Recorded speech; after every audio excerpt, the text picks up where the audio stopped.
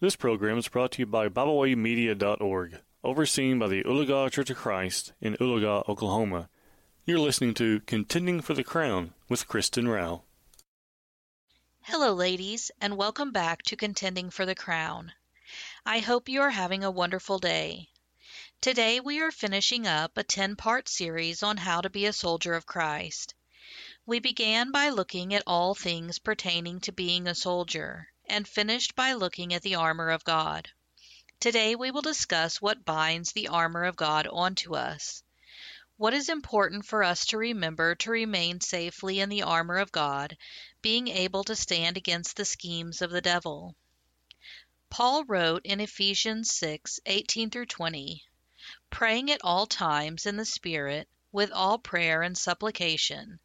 To that end, keep alert with all perseverance, making supplication for all the saints, and also for me, that words may be given to me in opening my mouth boldly to proclaim the mystery of the gospel, for which I am an ambassador in chains, that I may declare it boldly as I ought to speak.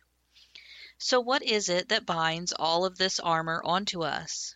Prayer is the answer. Firstly, we must pray at all times. Ephesians 6:18, praying at all times in the Spirit, with all prayer and supplication.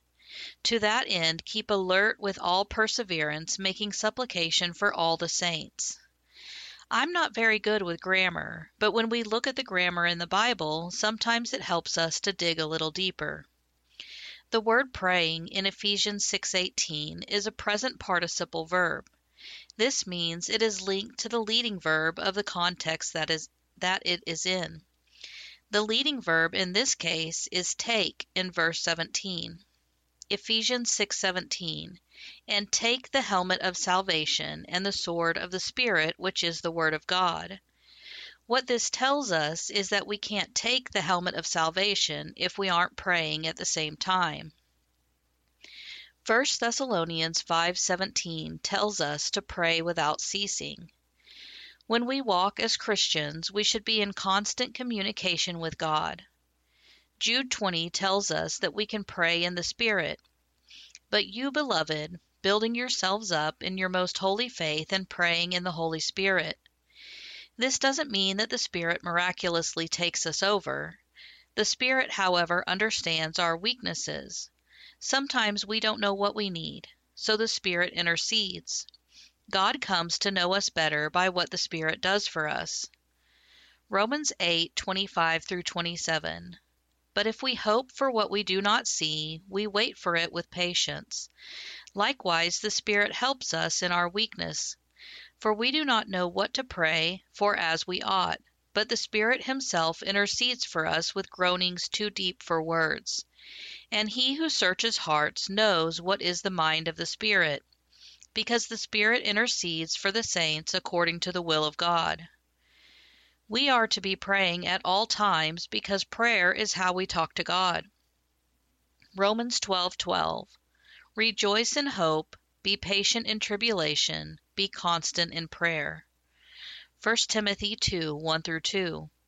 First of all, then, I urge that supplications, prayers, intercessions, and thanksgivings be made for all people, for kings and all who are in high positions, that we may lead a peaceful and quiet life, godly and dignified in every way.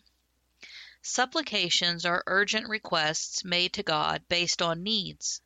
God wants us to make these pleas to Him.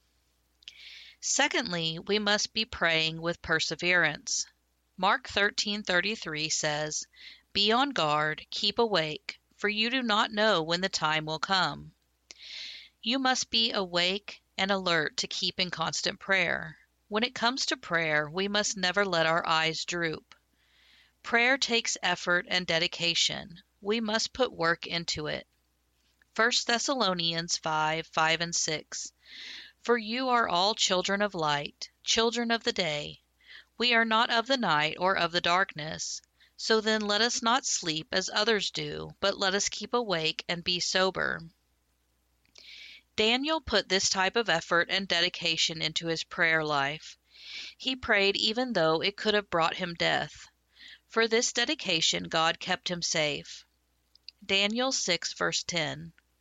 When Daniel knew that the document had been signed, he went to his house where he had windows in his upper chamber open toward Jerusalem. He got down on his knees 3 times a day and prayed and gave thanks before his God, as he had done previously.